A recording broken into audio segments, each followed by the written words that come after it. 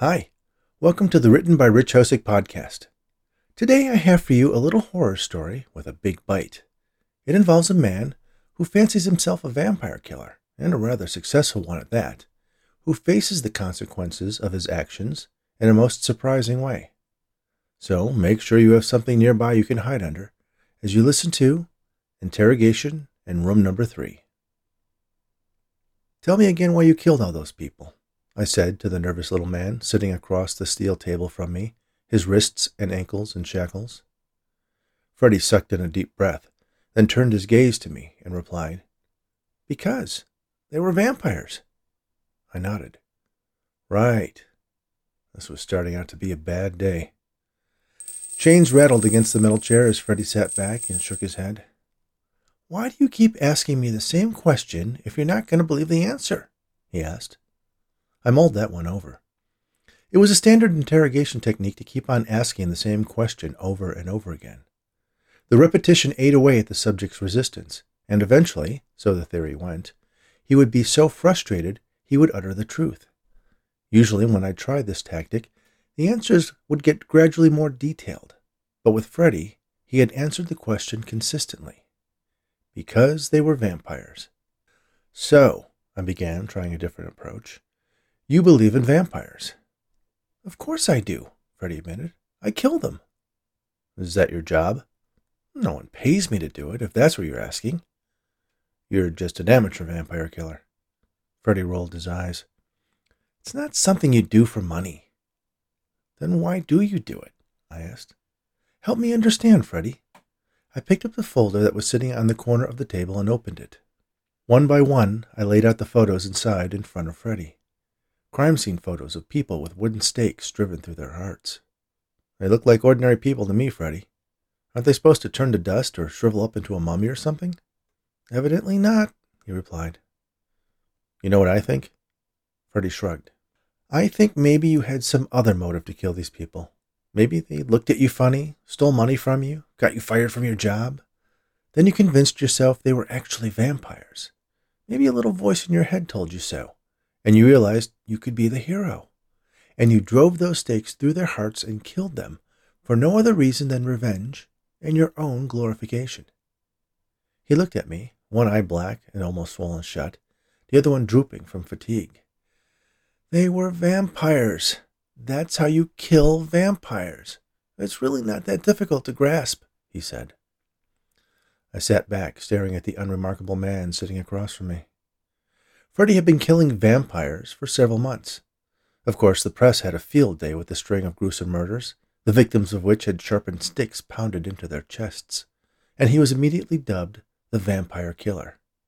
He had been amazingly good at evading the police. This was mostly because, even though we found plenty of fingerprints and DNA at the crime scenes, Freddie had never been arrested, been in the military, or worked at a job where they required his fingerprints to be taken. So, when we ran the evidence through all the available databases, it came back as unidentified. He didn't own a car, so there was no vehicle to trace, no partial license plate caught by a nearby security camera, nor were any parking tickets issued at an expired meter near the crime scenes. One break we did have was an eyewitness, an old woman who had been walking her Bichon Frise early one morning, outside what would later be discovered to be the scene of the third killing. She saw a man across the street from her and called out a friendly, "Good morning." He looked at her for only a moment, but from that glimpse she was able to help a police artist create a sketch. However, it wasn't an anonymous tip generated by the plea for assistance that appeared in the local newscasts that broke the case, nor was it an eagle-eyed patrolman who spotted him passing by on the street. 4 more bodies were found, their hearts impaled by wooden spikes, before Freddie made his big mistake. They all do, you know. Even the smartest criminals do something stupid, or trust someone they shouldn't, or get caught by some quirk of fate in a situation from which there is no escape. In Freddie's case, it was an argument with a bus driver. Since he didn't have a car, he used public transportation to track his victims and then make his getaway from the murders. He didn't use a bus pass like most regular commuters. He dropped the exact change in the old-fashioned mechanical fare box. On one ride, totally unconnected to his string of killings, he was on his way back from picking up a pair of shoes he had resold. He dropped the coins in the box as usual, but the driver informed him he was a dime short. Freddie checked his pockets but came up empty. He was in the habit of counting out the change he needed for his bus trips to the penny and placing the coins in his left front pocket, never bringing more than he needed. He looked at the fare box. He could see the coins at the bottom. They were the only ones there, and they added up precisely to the fare required. He tried to get the driver to count the money, but the woman behind the wheel of the bus was stubborn and relied solely on the amount shown in red LED numerals at the top of the fare box that said he was 10 cents short. Freddie boarded the bus regardless, but the driver refused to budge until he got off. He demanded his money back, and the driver handed him a form he could fill out and mail in. He did not take that well. He ripped it up and sat down in one of the empty seats. It didn't take long for some of the other passengers to start getting mad that they were going to be late for work or miss their transfer.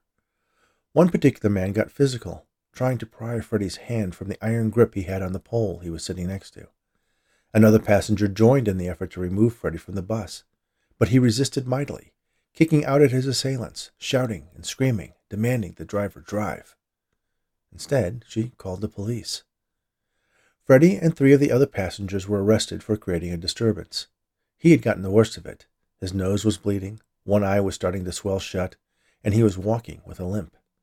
So the police at the station where he and the others were taken were surprised that he didn't want to file any charges. It was actually a woman who happened to be in the station after being arrested for solicitation who was the one who pointed at him and said, "Hey, that's the guy from the TV, the vampire killer." Someone dug up the sketch that had been distributed around the city and compared it to Freddie's battered and bruised face. He didn't have any identification on him, but he did have the receipt from the cobbler who repaired his shoes, which had his address on it. Once his fingerprints were matched to the ones that had been obtained at the crime scenes, it didn't take long to get a search warrant for his apartment. It was there they found a supply of wooden stakes, a 2-pound sledgehammer, several cameras, and photos of all the people Freddie had killed and dozens more we assumed were next on his list. And now he was sitting here, under the harsh glare of the fluorescent lights, one of the most prolific serial killers this city had ever known. All 5 feet and 3 inches of him. There was a knock at the door.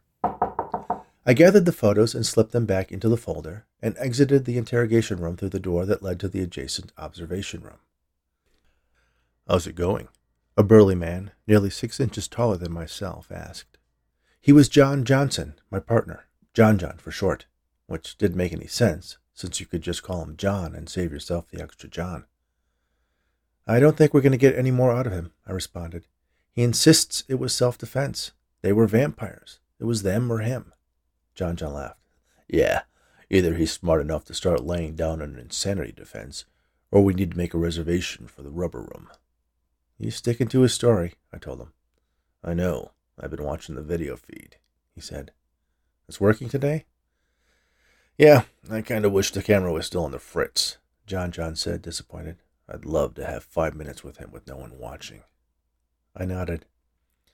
"He is completely unrepentant, and I hear he nearly took down those 3 guys on the bus."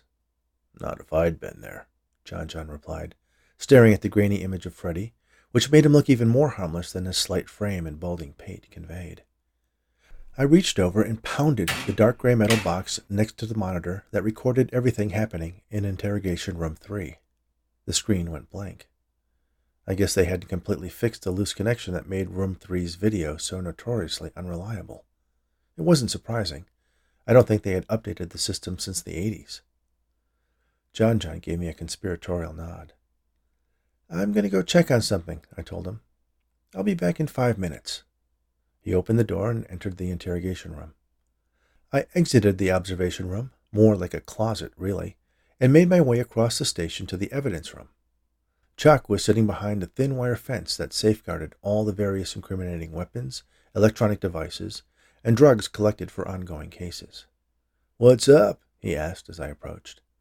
"I need one of the stakes from the vampire killer case. John wants to use it as a prop for the interrogation." "Really?" he said, somewhat surprised, as he got up and crossed over to a nearby shelf and removed a sharpened wooden stake about as big around as his wrist from a box. "I didn't think he went in for that psychological stuff. He's more of a 'tell me what I want to know or I'll beat the crap out of you' kind of guy." I laughed. I guess I must be rubbing off on him, I answered. Chuck handed me the steak. I signed for it and offered a quick salute to thank him. I twirled it in my hand as I made my way back to the interrogation room, whistling, nodding to the other officers I passed. I reached room 3 and let myself into the observation side. I checked that the surveillance system was still showing nothing but static, then opened the door that connected to the interrogation room. John had Freddy in a chokehold, screaming at him. "What were those people to you? Why did you kill them? Tell me, or I swear I'll break your neck." Freddy looked at me pleadingly. "Help," he said weakly. John let loose his grip on the smaller man's neck. "Has it been 5 minutes already?" he asked, checking his watch. Then he saw the steak in my hand and shot me an inquisitive look, in that not-ever-subtle way he had. I smiled, tapping the pointy stick against my hand like a baseball player testing the balance of a bat. He walked around the table to where I was and leaned in close, speaking in a low voice. "Are we going to do the good cop, bad cop thing? 'Cause I'm usually the bad cop," he said, eyeing the steak in my hand. "Yes, you usually are," I said. Then I took the steak and plunged it deep into his chest. It went in easily. Although I didn't look it, I was incredibly strong. John's face bore an expression of surprise as he fell to the ground, blood gurgling out of the corner of his mouth as the life drained from him. I looked at Freddy. He stared at me wide-eyed, at least the eye that wasn't swollen shut. You're He couldn't seem to finish the sentence he wanted to say, but I suspected it ended with something like, "one of them," or a vampire. "Don't feel sorry for John," I said. "He truly was a terrible policeman, and a bit of a racist and homophobe as well. A lot of the people in this station will quietly thank you for killing him." "But I didn't kill him," Freddy protested. He looked up at the camera. "Help! Help! Somebody help me!" He tried to shout, but his voice was hoarse and weak from his larynx being crushed by John's massive bicep. Then he noticed the little red light that indicated the camera was recording was no longer lit. He shot a glance back at me and swallowed nervously. "That's right," I told him. "Nobody's going to hear you." "Why?" he asked. "Why are you doing this?" "Why did you kill my friends?" I asked. Your friends?" he asked back. "Come now. Certainly that conspiratorial mind of yours has put 2 and 2 together by now. I'm impressed that you were able to find them, figure out what they were. You must tell me how you did it," I said. He shrugged. I just get this feeling about some people. It's kind of like a sixth sense, I guess. But I always make sure I'm right. I follow them, see if they kill anyone. They always seem to be weaker right after they feed." I nodded. "Yeah, you would think it would be the opposite, but a good feast of blood makes you kind of logy." Freddy looked around, trying to find any means of escape or a way to fight back, but his hands and feet were shackled not only together, but fastened to an eye bolt embedded in the concrete floor. I pulled the keys out of John's pocket, then opened the lock that connected Freddy's chains to the floor. Then, as he stared at me in amazement, I unlocked the cuffs around his wrists. It was a reckless, chancy move, but Freddy made a dash for the door. His feet got tangled, and he fell directly on top of John. He scrambled to a sitting position, slipping in the small pool of blood surrounding the body. The smell of it made my own blood boil with desire. I could feel my incisors sliding out of my jaw to their full length. My vision became sharper, as in the throes of the bloodlust, I could now see ultraviolet and infrared wavelengths. My hearing became more acute as well, and the rapid pounding of Freddy's heartbeats rang in my eardrums. Freddy slid awkwardly toward the door. "You'll get caught," he tried to warn me. "You're in a police station. You'll never get away with this." "Get away with what? When I got here, I found the 2 of you dead. For some reason, John decided it would be a good idea to uncuff you. You got a hold of the stake he was planning on intimidating you with, and killed him." I shrugged. "Maybe you were convinced he was a vampire too. But before he died, he managed to take you out. He'll probably get a medal." "Please don't," he begged. "I won't tell anyone." "It's not about that, Freddy," I said. "You killed my kind, and it appears you have an ability to detect us that most humans do not. I cannot allow you to share that with anyone." "I won't," he promised. "I'll plead guilty. I'll go to prison. I'll never tell a soul." "Like I said, it's not just about telling anyone. It's like if a man-eating lion was terrorizing your apartment building. You wouldn't trust it to not eat you. You'd have to kill it. You've been, sadly, a very effective vampire killer. I wouldn't be surprised to discover if your lineage goes back to Van Helsing. But that's neither here nor there. The means by which you are able to do what you do is irrelevant to the fact that, even though I'm not technically human, I do have feelings. And you really hurt them by killing all my friends. I picked up Freddy by the front of his shirt, lifting him up off the ground. He closed his eyes as I brought him close to me, until his neck was inches from my salivating mouth.